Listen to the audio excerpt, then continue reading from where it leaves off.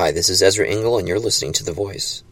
Reading 2 Corinthians chapter 5, for Friday, September 26th. Now we know that if the earthly tent we live in is destroyed, we have a building from God, an eternal house in heaven, not built by human hands.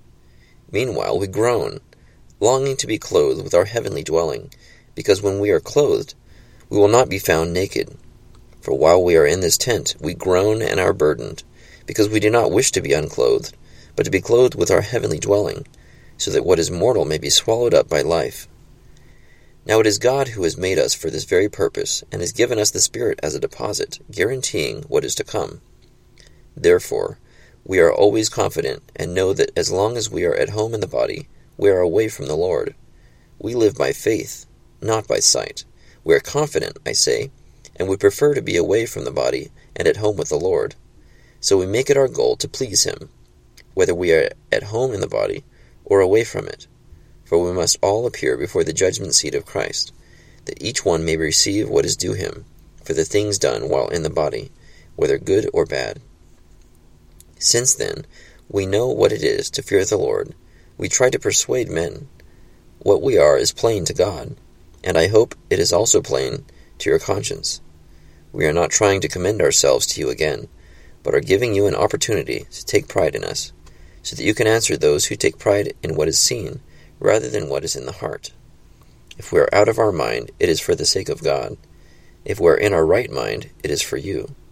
For Christ's love compels us, because we are convinced that one died for all, and therefore all died. And He died for all, that those who live should no longer live for themselves, but for Him who died for them, and was raised again. So from now on we regard no one from a worldly point of view. Though we once regarded Christ in this way, we do so no longer. Therefore, if anyone is in Christ, he is a new creation. The old has gone, the new has come. All this is from God, who reconciled us to Himself through Christ, and gave us the ministry of reconciliation.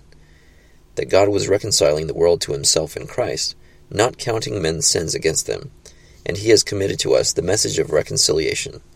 We are therefore Christ's ambassadors, as though God were making His appeal through us. We implore you on Christ's behalf. Be reconciled to God.